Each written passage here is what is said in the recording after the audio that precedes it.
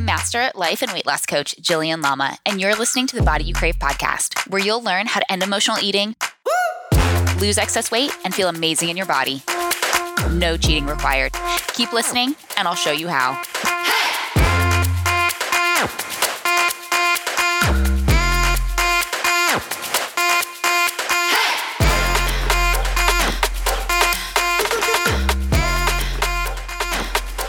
On today's bonus episode of the Body You Crave podcast, I'm talking with my friend Anne Bonny. Anne's an international motivational keynote speaker, a workshop facilitator, and a retreat hostess. She's a 2-time author, founder of Ignite Your Influence podcast, which is amazing and you should totally go check out, by the way. And she's a hardcore lover of barbecue sauce and naps. Definitely a woman after my own heart. Now, Anne is the type of person that you just love to be around. Like, you love her energy and who she is, but you love who you become and who you are and how you show up when you're around her. She's like that type of person. I don't know if you've got people like that in your world or in your life who you just love being around them. You love doing life with them, as a part of it. That is Anne to a T. So I hope you'll join me for this episode where we dive into some fun topics around fear and courage and emotional intelligence, and how to get more comfortable being uncomfortable, how to get more comfortable with change, things that have become so relevant and so important, especially after 2020 and coming into this next year. And I have to be honest, 2021 has proven to be a bit more challenging than 2020 even was. So this was such a great conversation. I know you're going to get a lot of value out of it. Let's dive in. All right. Anne, welcome to the podcast. Thank you so much for joining us. Hey, Jillian, it's so great to be here. Yes. Awesome. Well, why don't we get started by having you introduce yourself? Who are you and what do you do? I am Anne Bonny, and I am the 30-year running rock throwing champion of the Heidinger family reunion. And I am undefeated in that rock throwing with all of the Heidinger cousins. Nice. I also do some public speaking and some authoring and some podcasting and some motivating as well. Yes, I bet. Lots of motivating. So what are some of your favorite speaking topics and things that you find to be most passionate about? It's funny, Jillian. I love helping people get uncomfortable. I think it's so important in life. And the big places are specifically in change. I talk a lot on change, dealt with a lot of change. And I know change is a really, really uncomfortable thing for a lot of people. And so I try to help making that discomfort be a little less uncomfortable.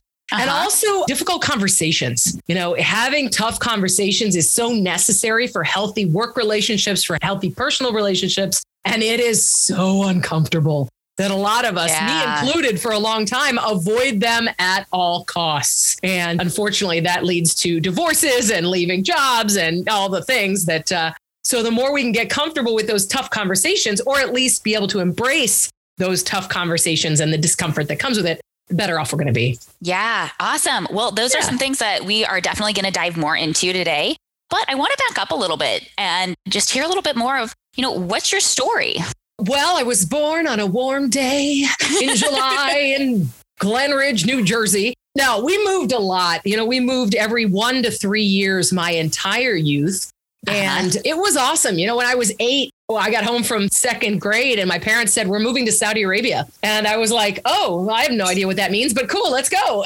And we lived in Saudi Arabia. We lived in Egypt. We lived in Greece. Then I went to boarding school, a performing arts high school up in northern Michigan. And so I dealt with a lot of change through that and then didn't stop that. After college, I taught special ed for a while. And then was an animal trainer. I worked with seals and sea lions in Boston. And then I worked with birds of prey in Arizona. And that was super fun. Wow. And then for some reason, I decided I needed a big kid job and got a job with this little company in 2002 called Under Armour. I was employee number 80, worked with them. Tons of growth, tons of change. Super fun. It was the early days when, everybody did everything that they needed to get that little engine off the ground, Yeah.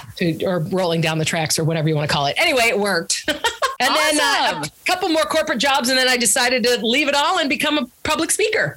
Amazing. Yeah. That is really cool. So, is this where you thought you were going to take your life? What, as a kid, what were you thinking all along these different paths and kind of stepping stones that you were on to kind of get to this final destination? What was the thought process behind it? Were you ever thinking like, oh, this is it. This is the job. I've made it. Things like that. Well, I thought that every single time. Okay. And I still think that now, but you're not alone. Never, yeah.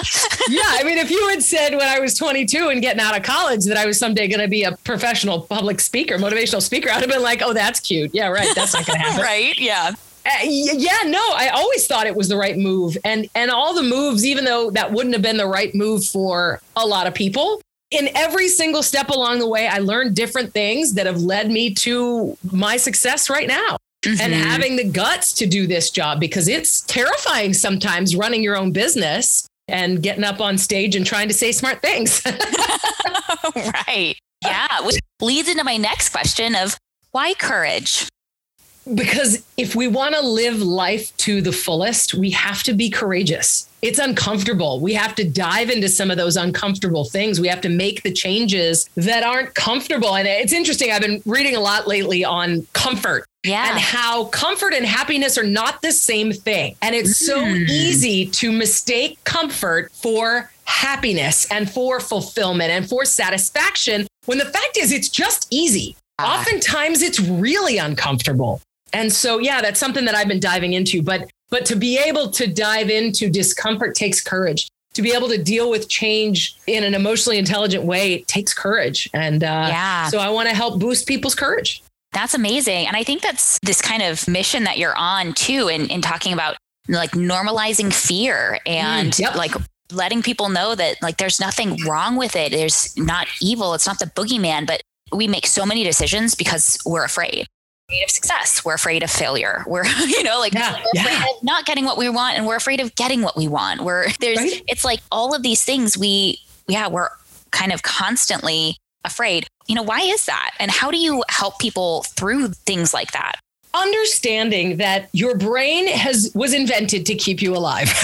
Okay. Yep. So it's super convenient, especially in our 20s, that our brains are there to keep us alive. And so there's this little, I call it an elf in your brain that reminds you of all the bad things that could happen so you don't get in trouble and hurt yourself and die, and which is, again, super handy when there's a bus coming down the road. But when, you're in a job that you hate and you're still getting paid, your brain's going to say, hey, you know what? You're getting paid. Suck it up. And oftentimes that new thing is scary because it's not guaranteed and it's not, but like you said, we're afraid of success. We're afraid of not having success.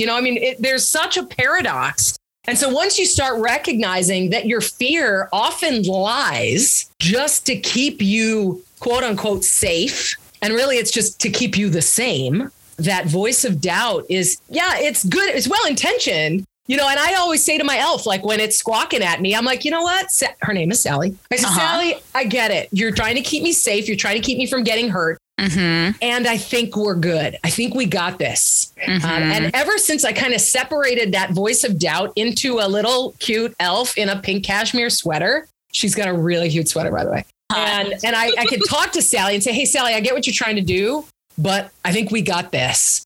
And that helps to be able to move forward intelligently by able to say, okay, am I in danger here? What could happen? What's the worst that could happen? What's the best that could happen? What happens if this works? Because most of the time it does. Most of the time I figure it out and it kind of is awesome.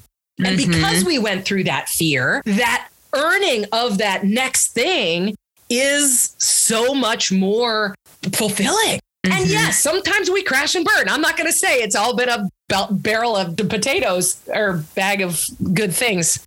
That was terrible. I'm not going to say that it's always been sunshine and rainbows. That's what I was going to say.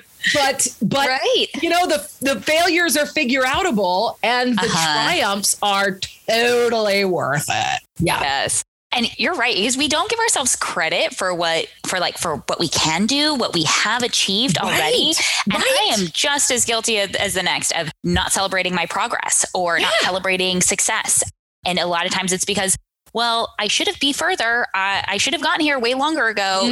There's always some kind of way I keep myself down, or my little mini, I call it my mini me. So her name's Jilly Bean, and she's like, the little 7-8-year-old version of myself that little Jilly Bean, like she probably just needs a hug right now. She's feeling a little scared. She's unsure.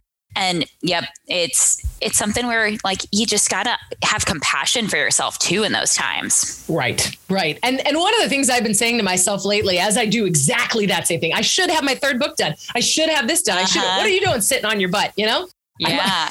Or taking that vacation or having a break or yeah. And I remind myself, you know what? Things are exactly where they're supposed to be right now.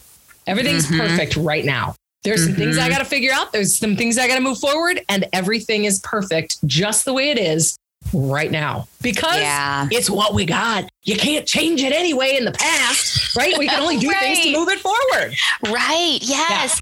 Oh, I used to be the queen of beating myself up for things that happened yesterday, a week ago, a year ago, like as if I could really like learn from it. It wasn't like, oh, let me assess and figure out how do I want to do things differently next time. It was, you suck, you terrible. I can't believe you said that. That was so dumb. It was all a lot of like shame and judgment. Yes. And it's awful, the things we say to ourselves, isn't it? Oh my gosh. Yeah. I lately have been catching myself and I'm like, Anne, be nice. Right. You know? Right. Absolutely. Yeah. Well, and I think too, like we have to remember that our positive self-talk does not have to be earned.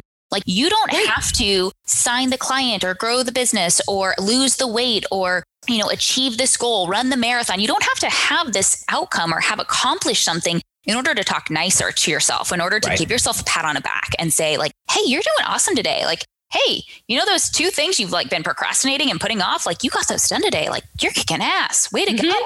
Right. And you don't have to lie to yourself either. Sometimes it's little stuff like, you know what? You're having you did the eyeliner today. Every once in a while, sometimes that's all you got. Like you didn't fall when you got out of bed today. All right. Yeah. Well, good. Like, when you find those little things, even if they're silly, and the beauty of the silly things is they make you laugh and then you lighten up and then you're like, okay, and I'm funny too. Right. And I gotta, and then you start making lists and now you're like, okay, I'm nice to myself now. Right. Yes. Oh, I love that. You mentioned emotional intelligence a few minutes ago. What is that? How would you define that term? Ooh, I love emotional intelligence. I think everybody needs to work on it. It is basically understanding your emotions and the emotions of others and how we can act, talk, react in ways that improve the results that we're getting with others. And basically, if we want to sing a song, it's making the world a better place. It's a Coke commercial. It's how do we get along better with other people while still validating and acknowledging our own feelings. And it's a very interesting course of study and figuring out how do we get along better with others and how do we get along better with ourselves? Exactly what we were just talking about. So what would somebody do if they're like, like maybe my emotional intelligence is kind of low right now? How would you encourage them, or what kind of steps or tips would you give them to start working on that or strengthening that muscle? Because I imagine it's something that is kind of like a muscle. You need to practice and work it. And it's not just a like, learn this information and now all of a sudden you're good. Here's your degree. You're good. Right. No, it's true. And it's something you work on all the time. And you suddenly, throughout your life, you'll learn different things that are hard or that, push your buttons with other people and all that stuff. The first step is self-awareness, is understanding yourself, your reactions to people, your emotional reactions. And this is something, as I've studied emotional intelligence, I've only recently, and I mean like in the last couple of months, allowed myself to start feeling some of the emotions, So my habit was to when I left a certain job, I kind of felt like I was just kind of dismissed. I wasn't fired. I did leave under my own accord, but it was kind of like, okay, here's your choice. And I knew it was a business decision. I knew it was the best thing for the organization. I know that since then, I wouldn't have wanted to be there. Like, I'm like, wow, thank God I dodged that bullet. Right. And I felt like crap being kind of dismissed. Like I gave a lot to that company. I worked so hard. I did a lot for them. But I never allowed myself to feel the anger and feel the frustration and the sadness and the betrayal because I could always see the other side. So my social awareness is very strong. That's one of the aspects of emotional intelligence. But my self-awareness, where I was allowing myself, like, it doesn't mean they did anything wrong. And I felt frustrated. I felt upset. I felt sad. I felt betrayed. I felt like I deserved better, even though they didn't do anything wrong. I'm not going to run into anybody's office, pound my fist on the desk and say, y'all are jerks. Mm-hmm. And I still can feel those feelings despite that. So long story short, first step being self-awareness, identifying what are my emotions, because your emotions are okay. Yeah. It's what you do as a result of those emotions that can cause or solve problems. Yeah. Right? We know that. We fly off the handle. Oh, crap, I just yelled at my boss. This can't go well, right? And so it's building that self-awareness. What are those situations? Who are those people? What are the things that set me off? What are the feelings I feel about them? And why is that? How do I react as a result? And how could I react differently that might get me better results? Yeah. It's really all in the post blow up debrief. Right? When you're in the car and you're like, oh, wow, that didn't go well. I wish I'd done something different. So thinking about, okay, what happened? What were my emotions? How did I react? Why did I react that way? Because all of these things are perfectly valid. And how do I want to react differently next time to get better results? That debrief is where the magic happens, because you start to have a plan for next time it happens and you're more likely to do something different. Yes, absolutely. So this is very in line with how I teach clients to assess. And if they are emotionally eating, overeating, if they gave into an urge or a craving, like learning how to assess and identify what was going on, what were the circumstances, what were the triggers, what were the feelings, what were the thoughts, really better understanding that. And it doesn't mean that you're never going to overeat again. It just means that now we can start collecting data so we can start to consciously think through, how do we want to handle this situation better in the future, instead of falling back into, the habit brain, our old routine of the way that we do things. Exactly. Yeah. And you start catching yourself and you're like, oh, there it is. I remember that I thought about this before and I'm there now. Usually I do this. I decided I was going to do that. Now, at least I'm making an intentional decision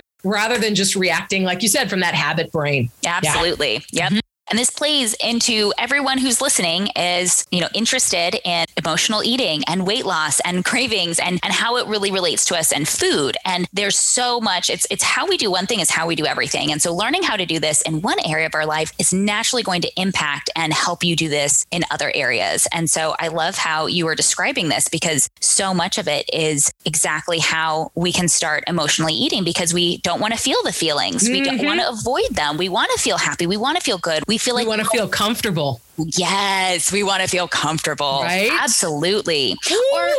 Or we're afraid that I shouldn't feel frustrated. I shouldn't feel this way. Well, I chose to leave on my own accord, so I don't have the right to feel this way. And for some of us, we've had people in our lives who have told us basically that we can't feel the way we want to. We have no right to, we don't get to have emotions. They're not valid. They're not worth anything. And others, it's just been this subtle thing that we've kind of picked up of, well, I should be happy. I should be grateful for what I've got. I should be, it's all those shoulds. Yes. Right. Yeah.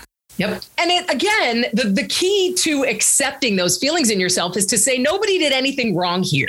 And I'm sad. I'm upset. I'm angry. I have cried into a lot of pillows. I've punched a lot of pillows, where it's like, this is nobody's fault and I feel crappy. So I'm going to go and punch a pillow, because then I get it out. I move through it rather than trying to figure out how to get away from it. And then I've expressed those feelings. I don't get stuck in that anger and that frustration. And I'm able to move on and say, okay, what do I do now? Yeah. And then it kind of goes back to what you're saying about getting uncomfortable with change. And how do we start to make going through different life changes and stages easier? So how did you handle change as a kid? Because it sounds like there was a lot of change in your life. Yeah, it was never a big deal. I think because we moved so much, it just was kind of what I was used to. And they're like, okay, we're moving. And I was like, oh, okay. And I've always kind of been one of those people that just kind of plows through situations and makes them happen. Though as I've gone through life, it's the changes that I didn't pick that I feel like, that should have gone differently. Those are the ones I've had a hard time with. Yeah. Where it's like, I don't want to accept this. I don't need to accept this. This isn't right.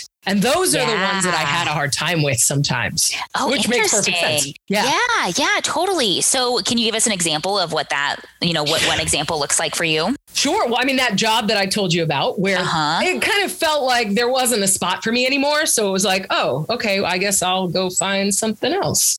it would have been fine, but it would have been like, you can move down a little, or you can have a lateral move, and thanks for your service. Mm-hmm, And it's like, dude, I deserve more than that. And I may have been completely misinterpreting that.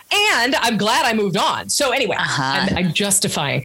Another example would be, well, those are the big ones. There were two jobs that I kind of moved on from that I felt like that should have gone differently. And so it's been hard to get over those. Yeah, no, definitely. And I totally can resonate with like kind of moving a lot and feeling like that becomes very natural and normal. And I know for me, like it kind of created like a no bullshit kind of tolerance level to where people would be like, oh, I'm moving for my senior year of high school and life is so hard and it's over. And I'm like, bitch, please. Like I moved and I went to 5 high schools. Like don't even play, you know, like it was kind of almost like there was no compassion, no empathy. That's so funny. I named my book Get Over It, but now I'm thinking I should have named it Bitch Please. It's totally not that spirit, but that made me laugh so hard. That's amazing. Maybe number 3, maybe the third one you work on can be. Right. That's my emotional intelligence book too. You know, and it's funny because it is. It's all relative. And, you know, the more discomfort we've had, the more change we've dealt with, we see. But, you know, when people haven't left their town and they've never, you know, left, they've gone to the same school, they've had the same friends, making new friends is super scary. I've never survived that before. Your brain's like, whoa. And you read the news and everybody's bad in the news. So everybody outside of my town is bad. And, you know, so you can see how that, even though you and I are like, oh, come on, isn't that cute? You know, you can see how, and this is what you have to do too for yourself. Is forgive yourself for the challenges you have and allow your feelings because they're not any better or worse than anybody else's. And it's hard because we are all on the comparison machine all the time. You know? Right. You know, and it's interesting too, because I had a friend, we just moved to North Carolina about 7 months ago. And this is our like 6th move in 4 years, something like that. So husband's been out of the military now and we are still moving like crazy. And, you know, one of my friends was just commenting like, wow, you are really resilient in the way that you're able to just pick up and move, you know, clear across the country and get plugged in within a matter of like a couple of months. And it's something that I often take for granted, I think. And I just feel like, well, this is kind of what I have to do, you know? And it's a skill. Meeting new people is a skill. Moving into a new town is a skill. And once you've done a skill a lot of times, you're like, I got this. What's the big deal? Yeah. Right. You know, and it's interesting as I think about what changes I have challenges with now. And I'm going through one right now with my relationship, my romantic relationship. He and we came to a place where it was like, this isn't working. We've got something special. I really like you. But we need to change the way we're interacting. And in the past, because moving is what I do, I've moved on. And so staying has been the challenge and the discomfort to say, all right, I'm going to stick around and see if we can work this out. And I'm super uncomfortable with that. Whereas some people who are in 20, 30-year marriages totally get it. And they're like, what? That's easy. We do that on a monthly basis, you know? Right. Oh, you know, that's such a good point. And I think it's interesting because I think it comes down to expectations of what a good relationship looks like, what a good career or a good job looks like. I know when like I grew up and my parents would often fight or argue. And I remember thinking like, I don't want a marriage that looks anything like this. But in my mind, that meant good, healthy marriage meant that you didn't fight. You didn't like ever piss each other off. You know, it was like very unrealistic. So then whenever my husband and I would fight, it would be like, oh my gosh, we're getting divorced. Oh my God. You're right. Who are you? Maybe I never should have done this. You know, it's like questioning everything instead of just kind of allowing that discomfort and working through it. And when you don't know, you don't have maybe good models of what healthy communication looks like, what healthy anger looks like, what healthy debate or disagreement looks like, and how to resolve it and work through it. I think it can be really challenging because we are only going to repeat what we've ever learned, even though we might be trying not to. If we don't have another way or another system, another method, we're just going to end up repeating what we know. Right. Changing relationship patterns, changing behavior patterns. Yeah, it's what it's all about. Yeah. Right. Yeah. Like if I had talking with a friend too about like at some point, like you've got to stop blaming like the ex-boyfriends and look for the common denominator. And it's you, baby, like sometimes that's we've got to work on ourselves. And that's part of emotional intelligence too, is saying and resilience. It's what can I control here? And I can't control the past stuff. I can control what I do now. And all that stuff may have happened to me. There are people that have had absolutely terrible things that have happened to them. And it's looking at, okay, what can I do now? How can I shift this? How can I change this? How can I make my future better than my past? And it's hard. Yeah. Was there any one circumstance or situation in your life that you felt like was kind of a big turning point for you? It's interesting. So my second marriage, as I said, I left a lot. My second marriage, we were together for about 10 months. We got married. And then about a year and a half later, I realized that I was in an emotionally and verbally abusive relationship.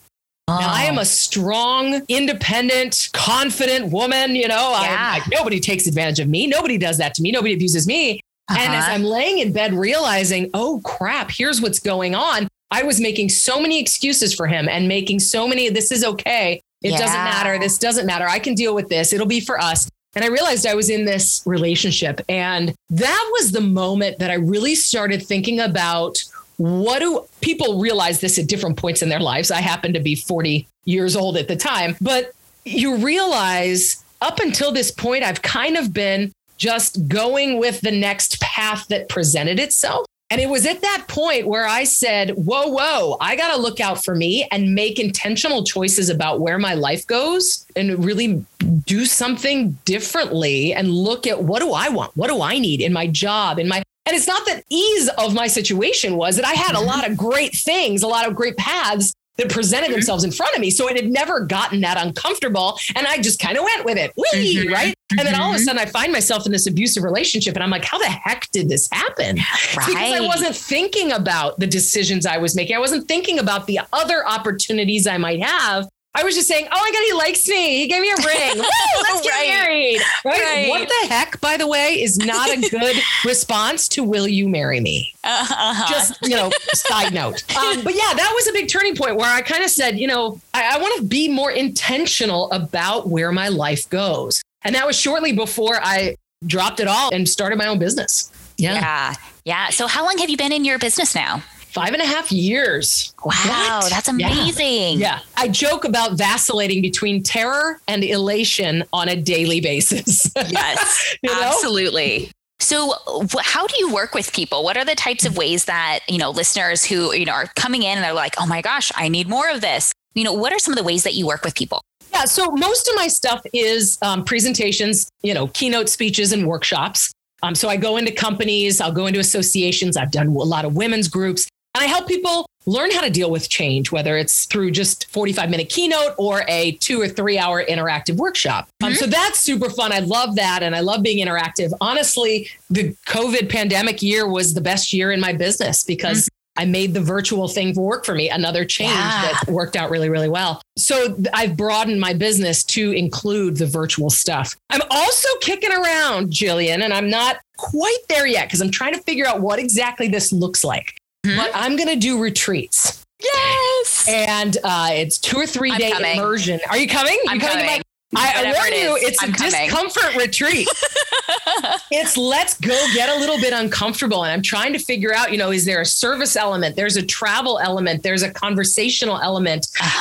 There's all these elements of let's get a little uncomfortable and lean into it and process it and debrief it and say, where are we? What was hard about that? And the cool thing about bringing 8 or 12 women together to experience all these things together is the thing that's easy for me is going to be super hard for you. And the thing that you're like, oh, this is cake. I'm like freaking out. Right. Yeah. And that it's leaving room for the magic of the group to be able to come together and really, I'm getting shivers right now, and come together and really support each other through this and show us what it can be like when we look that fear in the face and say, you know what, I think I got this. So that's on the horizon. That's amazing. We'll see. Yeah. I was listening to a recorded coaching call for a group that I was in. And she basically was saying, whenever you feel like a lot of discomfort or uneasiness, like that's exactly what you should be doing. Like especially in your business, it's like, that's where the money is. Like if it's your thoughts around, food and body image, it's like, that's where your work is. That's where the success is going to be. And it can feel hard to step out of our comfort zone sometimes because we're so used to it. And some of us have pushed our comfort zone pretty far and wide to where we're comfortable with a fair amount of things. And so it can feel like even harder then to kind of keep pushing beyond that level. And yet it's like, that's where the big dreams and the goals and the desires and everything really lie. And it's that thing that you want to do, but you're super uncomfortable with. There's some things, like somebody told me the other day, they're like, you should do stand-up. And I'm like, that's hard. And I don't want to do stand-up. And they're like, no, but you'd be really good at it. I'm like, okay, yeah, maybe, but I don't want to. Like, that's not, I know you want that for me, but that makes me super uncomfortable. And I don't want it. I'll get up and tell a funny story. Yes. I'll do improv. Those things make me a little uncomfortable, but I don't want to do stand-up. Yeah. And I would love to go do ballroom dancing. How uncomfortable am I with that? Holy moly. But I want to do it, right? Right. And that's the thing. It's not everything that makes you uncomfortable, but it's those things that you're like, I want to, but I can't. Yeah. And then you're like, oh, guess what, honey? You're taking a ballroom dancing class this fall. So, Did you sign up yet? No, but I did sign up for a 10-day silent meditation retreat. Oh, interesting. Yeah. Everybody that knows me cannot talk. I know. Yeah. Everybody that knows me is like, God, that would be brilliant to be around you for 10 days without you talking. It's super uncomfortable and you have to let go and you have to meditate. And like, this is something I've never done before. And it makes me super uncomfortable. And it just keeps rattling around in my head. Like, you got to do this. So, right. Yeah. So what is your best tip for the listeners who are like ready to start getting uncomfortable, who are ready to step outside of their comfort zone? Where do they start? What's the first step? Start small. Start with little successes. Find some, you don't have to go for the big kahuna and go skydiving if you have a fear of heights, Maybe we go for something small. The other piece is you don't have to do it alone. Yeah. If I were to sign up for a ballroom dancing class, I think I'd grab a friend and say, hey, let's go do this and do it with somebody. Because then they're going to put their hands on your back when you try to back out the door. Right. And B, it's a heck of a lot more fun and you feel supported and you have this incredible bonding experience with that person because you embrace this discomfort together. So those are the two things I would say. Start small. You don't have to go all in, right from the beginning. And then you don't have to do it alone. I love that. Thank you. Cool. Well, thank you so much for being here. This was such a great conversation, and I'm sure I'm going to have you back because this was just a blast. So where can listeners find out more about you and your workshops and this future retreat that you're hosting? Yeah. yourchangespeaker.com is my website. You can also go to annbonnie.ninja, just so you know, annbonnie.ninja. But, you might spell Ann Bonnie. You won't misspell yourchangespeaker.com. So go there. You'll find everything you need.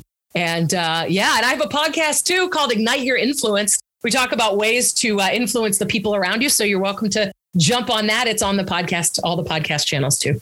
Yes. Wonderful. Well, thank you so much for being here. This was such an amazing conversation. Any final words of wisdom for us? Don't eat yellow snow, I mean, don't take yourself too seriously too. I mean, and that's one of the things that as I had you on my podcast and of course this conversation as well, laughter is so important. And so often when we're thinking about this serious life stuff, we get all serious. And so don't forget to laugh because that'll get you through at least the next hour and a half. Yes, absolutely. Awesome. Well, thank you so much, Ann. Thanks, Jillian. This has been awesome. Thank you. Great.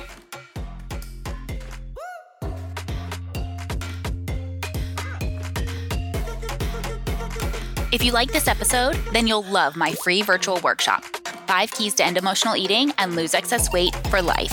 You'll learn the counterintuitive reason why all your attempts to restrict food over the years has actually led to weight gain, and the mental switch you need to flick that'll have you dropping pounds without sacrificing wine, carbs, or the food you love. Get all the details at bodyyoucrave.com.